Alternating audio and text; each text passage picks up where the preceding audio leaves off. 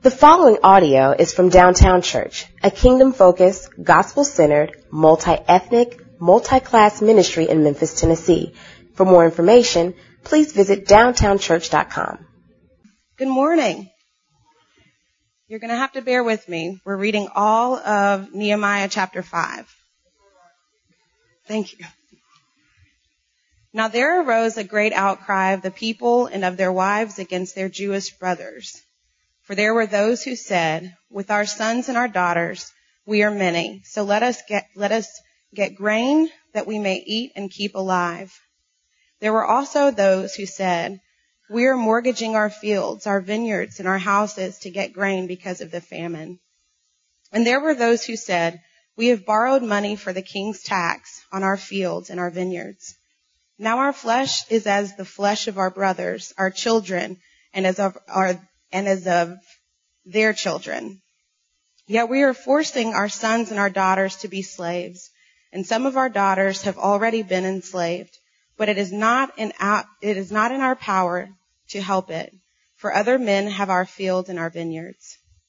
I was very angry when I heard their outcry and these words. I took counsel with myself, and I brought charges against the nobles and the officials. I said to them, you are exacting interest, each from his brother.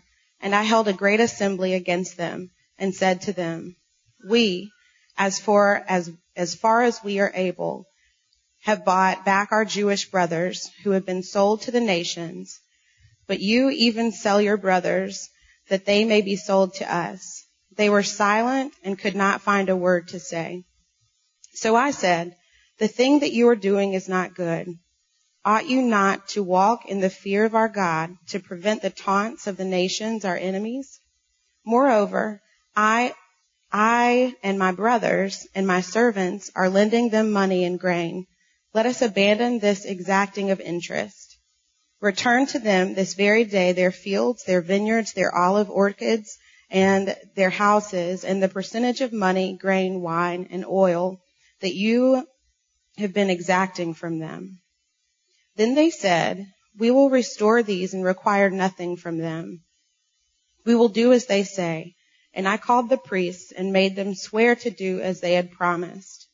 I also shook out the fold of my garment and said, so may God shake out every man from his house and from his labor who does not keep this promise.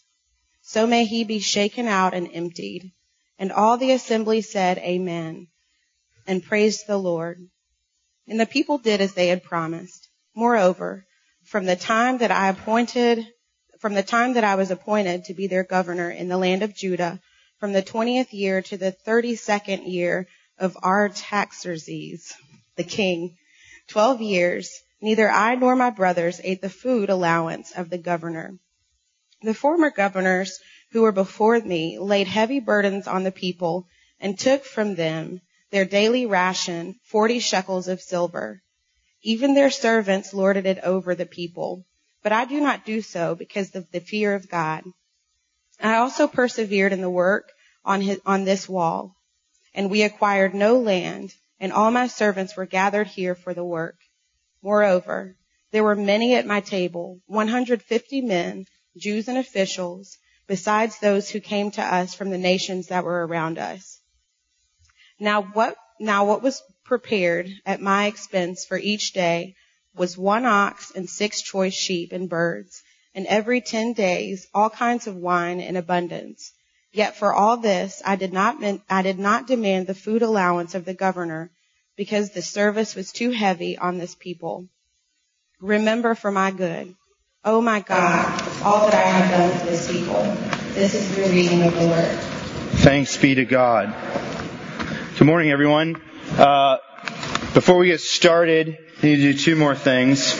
One is we need to scoot into the center. We have a good problem this morning, which is there are a lot of us. So if you can move to the center. The second thing we need to do is we need to say a prayer for the West family. Paul West, who's playing keyboard just a moment ago, he and Dina West, his wife, their son David has just had a seizure. And he's at Lebanon, and so Paul has actually rushed out to go that way. That's the extent of what I know about this very scary situation. But let's begin by praying for the West family. Jesus, we know that you are always present among your people, and we pray that you would go ahead of Paul and Dina and David, and that you would do your divine healing work before David has ever even seen by a physician. We pray that you would be with the physicians that see him, and that they would minister healing, that you would comfort Paul and Dina, and that you would be with them, that they would be able to physically feel your presence with them, that it would be something they can sense that you are with them in this time, God. We just ask that you would be with our dear brother and sister and their son in one of the scariest imaginable situations. We ask these things in your name. Amen. For 2 years, I was a missionary in Kenya, and one of my great privileges was getting to work with a church there called New City Fellowship Nairobi, a church that was trying to bring together people from different ethnic backgrounds and class backgrounds around Jesus. This is really hard to do because tribalism is a big thing in Kenya among black Africans in Nairobi, and then there's a large Indian population, and they don't really like each other either. And then there's also class distinctions between those who come from some of the slums and whatnot. So this was not an easy deal, but it was a beautiful church to be a part of. And when a worship leader quit during the week, I was the tallest person in the room, so they asked me to do it. And what that meant was singing up front, in front of people, in 6 different languages, only 1.5 of which I spoke. So I'd be following along, phonetically with whatever was in front of me. And it was incredible. But I often thought, why can't these Luos and Luyas and Gujaratis get along? What's their deal? Why is this reconciliation thing so hard? Then one day, God shone a light on my heart. And I remembered that I am a child of this city, which is 60% African American. And I remembered that up into my 20s, I had not had a single significant relationship with a person of color. I remembered that I was from the most segregated city in America, and I was cut to the chase. Sometime after that, my wife and I moved back to this city. We moved into the neighborhood here in South Memphis and went to work for an organization some of you will know called Advanced Memphis. It was kind of exciting. A church I'd been a part of asked me to come talk about racial issues. And as I was preparing for that talk, I ran across a quote from Soong-Chan Rah, which says this: "If you're preparing to do urban ministry and you've never had a non-white mentor, you are not an urban minister, you are a colonialist." And as I prepared for that talk, to which I've been invited as an expert, I realized that I currently had no authentic African American mentors in my life. And I was not prepping for urban ministry. I was well on the way. Have you ever been called out? Have you ever been confronted? Have you ever been challenged at the point when you were doing your very best to be a part of the solution?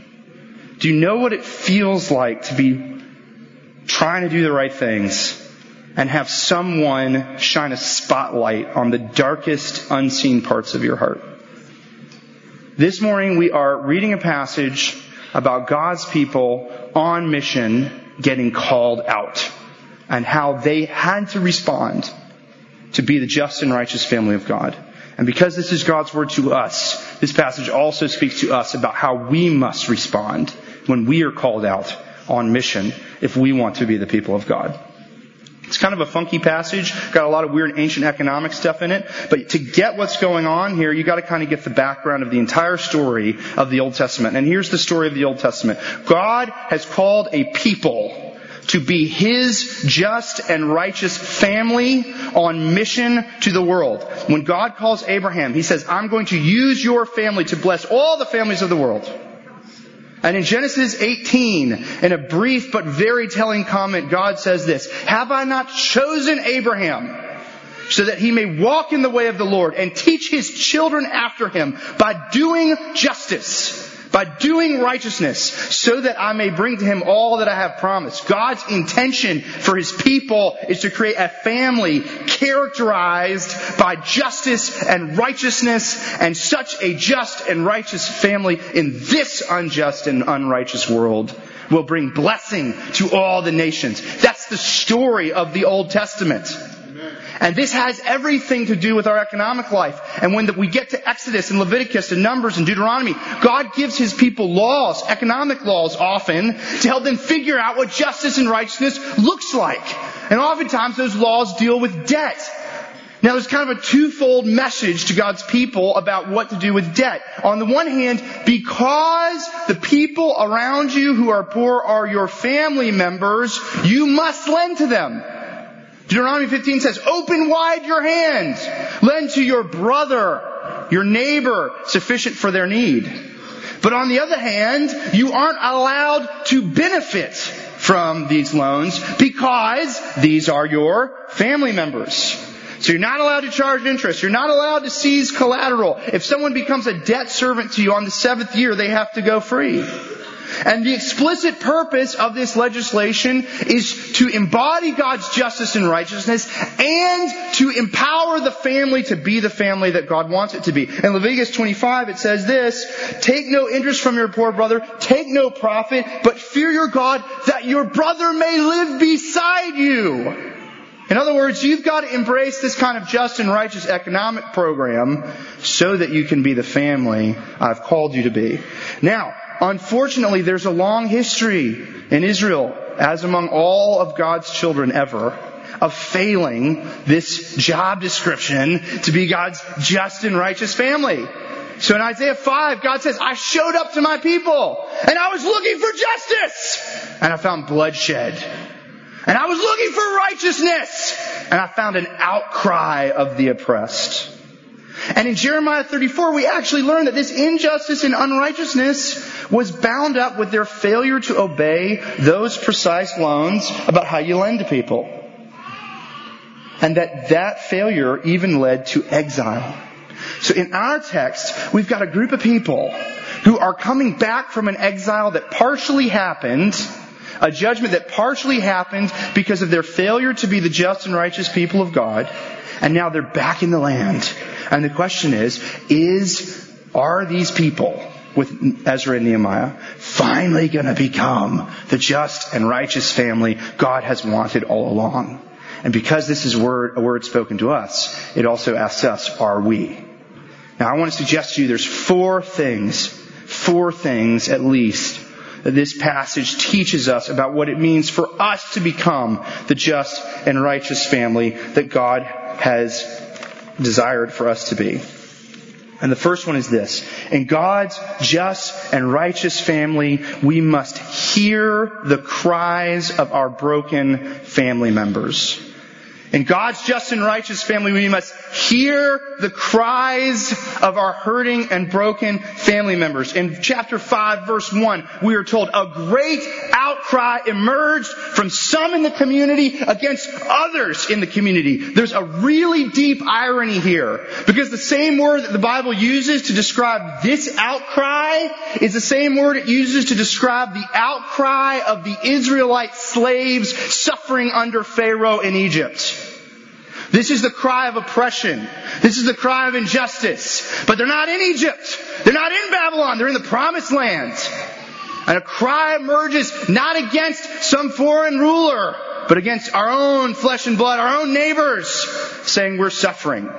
And it is the fact that Nehemiah hears this cry that makes the rest of the passage possible. Now we learn from what this group of Israelites are complaining about that they're facing all sorts of problems. Just look at the text. There are some who are saying, with our sons and daughters we are many. Let us get grain that we may keep and eat alive. There were also those who said, we're mortgaging our fields and our vineyards and our houses to get grain because of a famine. In other words, some people are suffering because of natural disaster. Some people are suffering because of circumstance. But then we learn in verse 4, there are some who are having to borrow money to pay an unjust, oppressive king's tax. And so they're losing their land and they're suffering because of systemic injustice away out there. And then in verse 5, we learn that some are even having to sell their own children into slavery to their brothers and sisters. The text bears witness to the cries of people who are suffering overlapping forces of pain and brokenness, life circumstances, natural disaster, oppressive systems, far and near. Too often, I want to suggest to you in the church, we don't want to listen to the cries of people suffering from all those different forces. We want to restrict the problem to the broken family or the wrong government system, or personal choice, or the economy. And we ignore the way that there are people in our midst who are suffering systemic injustice and brokenness, personal injustice and brokenness, all sorts of social and economic violence and dispossession is happening in our world. Nehemiah's listening to their cries and being moved by their cries is what allows this community to get back on the just and righteous track. And the question is, what about us? Are we listening? Do we hear the cries? Let's talk about some of the cries we might be hearing. Right here in this neighborhood in South Memphis, the early part of the 20th century, as many of you will know, there were a lot of African American homeowners right out our back door who'd scraped up a living in the shadow of Jim Crow and managed to own homes in this neighborhood. That threatened the white supremacist political establishment, and so those homes were seized from those working class African Americans. Those homes were destroyed, and the neighborhood that we stand in was created poor by design through the building of large, racially segregated, economically segregated housing projects in terms of the Claiborne and Foote homes. When you make a community poor by design, it makes it hard to become a homeowner. But becoming a homeowner for African Americans in this neighborhood was even harder because they were barred from FHA-backed mortgages through a practice called redlining. Many of you will know about redlining. Redlining means that the bank draws a red line around neighborhoods that have, quote-unquote, too many black people and refuses to make loans in that community. That barred African Americans within our lifetimes of home ownership during the program that our community has embraced that has most encouraged home ownership among white families. Being barred from legal, acceptable mortgages exposed African Americans in this neighborhood to predatory lending. Being offered oppressive, slick, terrible buying schemes that often dispossess people of their wealth. Now that predatory lending and that redlining that I'm talking about, major national banks have been convicted of those practices in our city as recently as 2013. Now inevitably as a result of such systemic brokenness and individual brokenness, we encounter stats like these. Stats that are shocking 50 years after Dr. King inaugurated the Poor People's Campaign. Recent studies show that unemployment among African Americans nationally is higher today than it was in 1968. The rate of home ownership among African Americans nationally is unchanged over the last 50 years. That's nationally. What do you think it's like right here in our backyard? The wealth gap between white and black families has tripled in the last 50 years. That's not just the story of our country. That's not just a story of one ethnicity. That's the story of the neighborhood that we're sitting in. Do we hear the cries? Recent studies suggest that 50% of children who have Down syndrome are aborted. 50% in America. In parts of Europe like Denmark, that number is as high as 98%. In Iceland, there has not been one child born with Down syndrome in the last 5 years. Not one child. Do you hear the cries of the unborn? Do you hear the cries of those people with Down syndrome who do come into this world and live in a world where one half of their peers are destroyed? Do you hear the cries? In our neighborhood right in here, our neighborhood high school, only 1% of graduates test college ready on the ACT. 1% of graduates. Do you hear the cries? Do I hear the cries? Have we heard? Have we listened? We cannot become the people God wants us to be until we have heard the pain of our brothers and sisters in Christ and our fellow image bearers in our city and in our world. But secondly, in God's just and righteous family, we must repent because we are part of the problem. In God's just and righteous family, we must repent because we are a part of the problem. I think that Nehemiah 5:10a is one of the most remarkable sentences in all of Scripture. Nehemiah is a guy who's on mission. Nehemiah is a guy who's experienced oppression himself. Nehemiah is a civic leader. Nehemiah is a hero. And he's angry about the injustice that he's heard about. And he's calling people out for it. But in verse 10a, this is what he says. Even I and my family have been participating in this unjust lending to our brothers and sisters. You see, when Nehemiah hears the cries, it doesn't drive him first to condemn out there. It causes him first to prophetic introspection in here. And he's able to identify he might not be the worst offender, but he's a part of the problem. That's where he goes. He doesn't ignore the cries, but he doesn't outsource responsibility either. He says, this is just like Nehemiah all along. Way back in Babylon, when he heard that the walls were down, and he knew that he had to go to the king and ask permission to come back. What did he say? Father, we have been sinning against you, even I and my father's household, doing great wickedness. Nehemiah models for us that if we want to be the just and righteous family of God, we can't just hear the cries. We have to identify and repent where we are participants. It would have been easy for Nehemiah to have said, I'm on mission. I'm one of the good guys. That ain't on me. That would have been easy. Maybe it's easy for you. Maybe you're the other. I work for a nonprofit. I worship in a multi-ethnic church. Maybe you're going, I've experienced my fair share of oppression.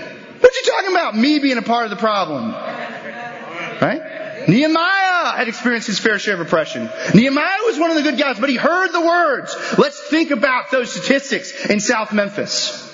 It's easy to go, man, back then, man, that's terrible. Man, those banks. Do you look for housing or rental properties with people who all look like you and earn like you? Do you try to maximize value in your home in such a way that you end up far from any of the people who've been stuck in the communities of concentrated poverty in our neighborhoods? And some of you are going, yeah, they do that. They do that over there. But some of you are like me. Have you moved back to an urban neighborhood? Are you trying to be a part of the solution and ignore the way that community development in our city is now displacing the poor? Have you moved to a cool neighborhood so you can be along a diverse neighborhood but also walk to your favorite brewery?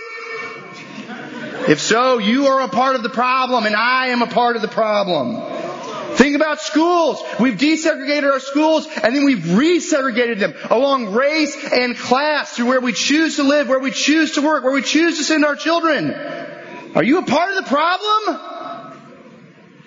We talk about people with disabilities. Some of you were thinking like I was thinking when I read those statistics, those terrible mothers. And then you ask ourselves, are people with disabilities present and thriving in our midst? In our homes? In our church? Can people see what it looks like for people with disabilities to flourish in your family and homes and neighborhoods? All of a sudden I'm starting to realize I'm a part of the problem. I'm going to keep going. Sorry. Hashtag me too. Right? If you're like me, you've been spent about 2 weeks. You're right, that Me Too movement. Those horrible people out there. They're on the one hand, they're objectifying and abusing women, and on the other hand, we've still got women making less money than their male counterparts. Those movie people are so bad, right? Ask yourself, what about you? Let's be real, gentlemen. Every time we've ever looked at something we shouldn't have on the internet, we've participated in the active sexual subjugation of our female neighbors. Every single time. Every time we've tolerated a decision-making table in our place of employment where women are underrepresented, we have been a part of the problem. I had the enormous privilege of helping lead a conference this past month actually. Started back in August with the planning. And I was basically in charge of picking the planning committee, and then I had a big voice in who we picked for speakers. And I did a really good job of making sure that about half of those 6 or 7 folks were African American. But we only got one woman. I'm a part of the problem. Even when I'm doing my very best work, I'm a part of the problem. Some of you may be in neighborhoods where you're struggling. And you think you got to do what you got to do. So you've started participating in the drug trade. Allows you to take care of your mom, maybe a younger sibling, just helping people with stuff they're going to be doing anyways. 161 people will die from opioid addiction today. 50,000 people will die from drug addiction today. And even if you're just using, your consumption is fueling a bloody war that has cost tens of thousands of people their lives. You are a part of the problem. And we could go on. We could talk about spiritual systems, about how we've created churches where we have polite sins over here and ugly sins over there. And if you got the polite sins, you're in the club. Or we could talk about, man, Aaron, would you quit convicting me before the sermon? Can we wait till afterwards? How many of us have been lulled into a false Bible Belt system where we don't share our faith anymore? And we leave people vulnerable to the cries of judgment because we're unwilling to break out of a bad system that we are complicit in. Folks, we've got to hear the cries, and then we've got to repent of our participation in the problem. The third, and God's just and righteous family gets worse and better because repentance must lead to life change and self-sacrifice. I love Nehemiah at this point, man. He's like the company man. He's like the boss. You expect this kind of behavior from like an Amos, right? Amos is the farmer. He's got nothing to lose. God calls the prophet. He comes in like, camel hair and stuff, and he like says some bold stuff, drop the mic, back to the farm, right? Nehemiah's got to run some stuff. Nehemiah's the CEO. Nehemiah's the mayor. He's got to manage a bunch of stakeholders, right? And he's got this big wall project, and these are his biggest donors. These are the decision makers, right? And what does Nehemiah say? What you're doing is not good. Stop it. And amazingly, I think 5:10b is one of the second most amazing lines in all Scripture. They go, okay. No one's ever done that when I've preached before. Okay, we'll stop all the bad stuff we're doing, right? And then, if it were me and somebody asked me to go to a place where I thought there was a lot of people complicit in oppression, but they were also people who paid my salary, I'd talk a big game, but if they said, we're on it, I'm like, good. All right, let's get back to the wall building stuff. But Nehemiah's like, no. Get everybody together. Everybody, and the priests. We're making vows. We're signing things. We're putting this in blood. And then, after the ink is still not dry on the contract, he takes his coat off and he says, see what I'm shaking out right now? That's what God's going to do to you if you back off this. Can you imagine? I'd be like, golly, man. Can you we're trying. Ease up. He's like, no. Because you see, this is what it means to be the people of God. And if you don't act like the family, you get kicked out of the family. It's incredible, right? The repentance, it leads to change, and it's self-sacrificial. Now this is a little bit harder to see, but Nehemiah gives us his own example of what self-sacrifice looks like, right? The dude, I don't know if you caught it, he's the mayor, which in the ancient world means he has all sorts of obligations. He has to have a big table, he has to feed a bunch of people, he has to spend all the time at the wall, with his clipboard and his hard hat, figuring out all that stuff out. But typically the reason why you sign up to be the mayor is so you can get the people's taxes, right? So you can acquire land, right? I mean, the workman is worthy of his wages, right? Nehemiah, it's time for him to get compensated for all this executive leadership he's demonstrating. But Nehemiah makes clear to us, I did not get paid. The entire time I was the governor, I didn't take a check. And by the way, this wall business, we acquired no land. And if Nehemiah was part of a mayor's council, in the broader area, and he got together with the other mayors, he's like, what do you mean you didn't get any land? Why even bother being a mayor if you can't get the land? Right? Nehemiah's way of life in the halls of power is totally self-sacrificial for the sake of the hurting. And he tells us, why did he not get paid? First thing he tells us is because he feared God. And the last thing he tells us is because he saw that the burdens were heavy on the people. See, at the end of the day, what it means to fear God is to pay attention to when his people are hurting and to act accordingly. That's what it means to be in a relationship with the God who calls forth a just and righteous family. What does that look like for us? Man, it's immensely difficult. I have no idea. I should end right now. Maybe a few suggestions are in order. Maybe we could choose where we live differently. Maybe we could choose how we live differently. Maybe if we've chosen to live in a neighborhood that's struggling, we make sure to pay attention that the long-term residents of that neighborhood have a place, a firmer place, because we're there.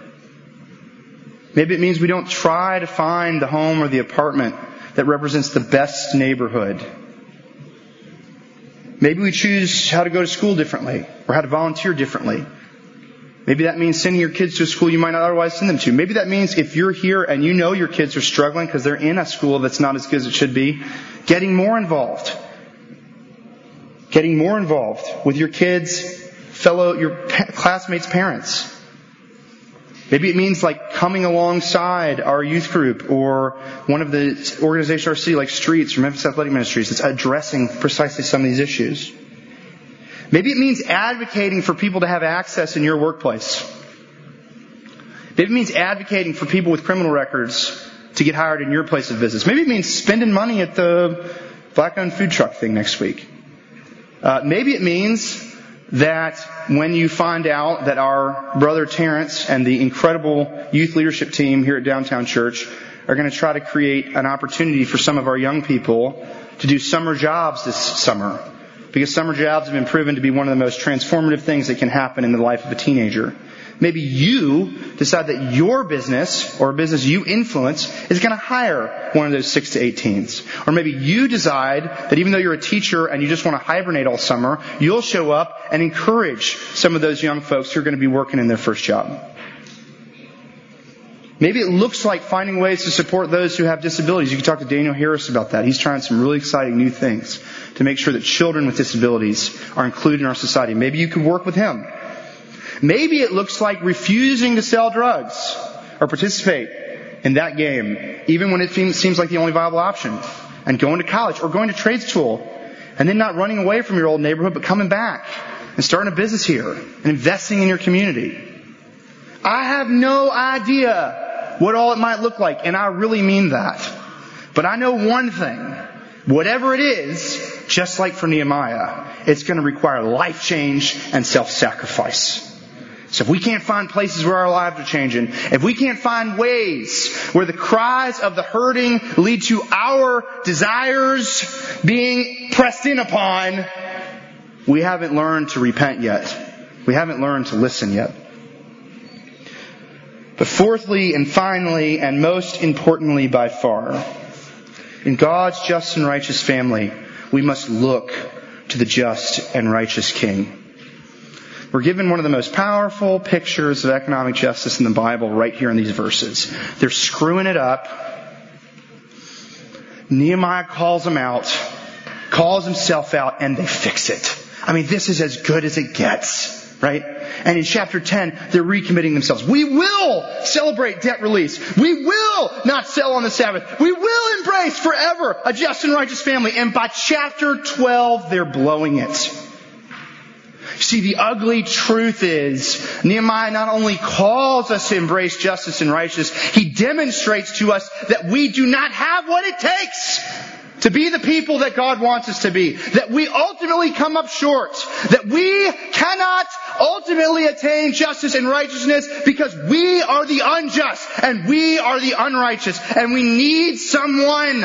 We need someone to intervene. And that person in the Bible is Jesus. That person is Jesus, who is the just and righteous King, who Hebrews tells us loves justice and righteousness. It's Jesus who comes on the scene, and when all of his contemporaries were suffering under drowning debt, he said, lend freely one to another and declared a jubilee. It's this Jesus who, when people were being sold into slavery, he said, I'm here to proclaim liberty for the captives. It's this Jesus when people were segregating themselves from tax collectors and prostitutes and sinners, he welcomed them to his table. He said, this is my family.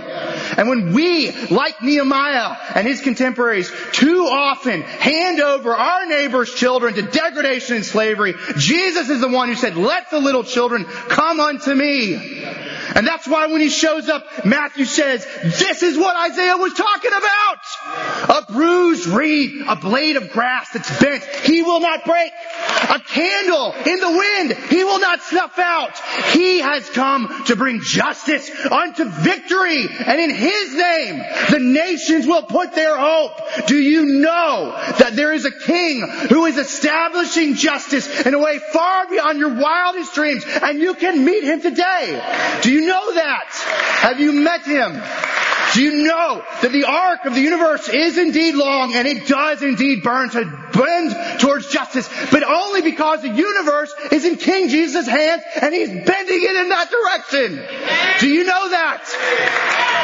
If you're here today and you are suffering and you feel like those Nehemiah 5:2-5 people, and you can look and say, this is what a racist society is doing to me. This is what a classist society is doing to me. This is what a broken family is doing to me. If you're in that situation, let me tell you, Jesus is the just King who brings justice to victory, and He will not snuff you out. Do you know that? I'm going to keep going, and as I do, I'm going to ask our community group leaders and our elders to form some lines back here along the sides, because I want to talk to you this morning, and I want to tell you, if you're in that category, if you know you're suffering from injustice, I want you to know that in just a minute, you can go and pray with people who want to tell you about how Jesus wants to intervene in that unjust situation through these people in these pews. And go there for prayer. Maybe you, like me, are reading the Word and you're recognizing you're on the wrong side of the injustice. Maybe you're realizing you're complicit. Maybe you're realizing you're apathetic. Maybe you're realizing that you're on the wrong side of this issue. Let me tell you something. There is a God who loves you so much that while you were an unjust sinner, He died for you to forgive you for your participation in this garbage that we're living in. Come, find people to pray with you and encourage you. Come find out what it means to be discipled towards the kingdom of God, to repent and turn. And some of you in here are justice warriors and you're so tired. You're so tired. You're trying to do all the right things. You're trying to do it and you're weary and you know you can't do it and you know you can't make it right in your classroom. And you know you can't make it right in your youth group, and you know you can't make it right in your neighborhood, and you can't make it right in the courtroom, and you can't make it right in your business, and you're exhausted. Let me tell you something. There is a God who is not just offered to do justice, but He has become for us justice and righteousness and wisdom and sanctification. And His burden is easy, and His yoke is light, and you can find people to pray with you here and comfort you and say, this Jesus is good news for you exhausted folks who know deep down inside the problems aren't just out there, they're in here. And it's exhausting and you can't carry it on your own and you're broken. Come find rest for your weary souls. And if any of you in any of those groups, you feel like a victim, you feel like a perpetrator, you feel like you're exhausted, if any of you, for the love of God, if you are not in a relationship with this just King, don't leave here today without meeting Him. There is a King who loves you so much, to have chased you as far as you could possibly run, to forgive you for your sins, to restore you dignity and meaning and purpose, and to give you eternal life in His name. If you don't know that Jesus, whether you feel like victim or perpetrator or exhausted justice worker, you need to meet Him today. You need to meet Him today. He loves you. He died for you. He rose for you. Brothers and sisters, it's hard at this point in the sermon being a young white Presbyterian. If I was a black Baptist minister, this is the point where I'd start singing. If I was Billy Graham, I'd cue Just As I Am from the band in the back. I'm neither of those things, but what I want to tell you is that if you don't know this Jesus, He loves you and He wants to meet you today. And there's a dozen people on either side of this room who want to tell you how to get in a relationship with Him. Because the good news, folks, is our King won't stop.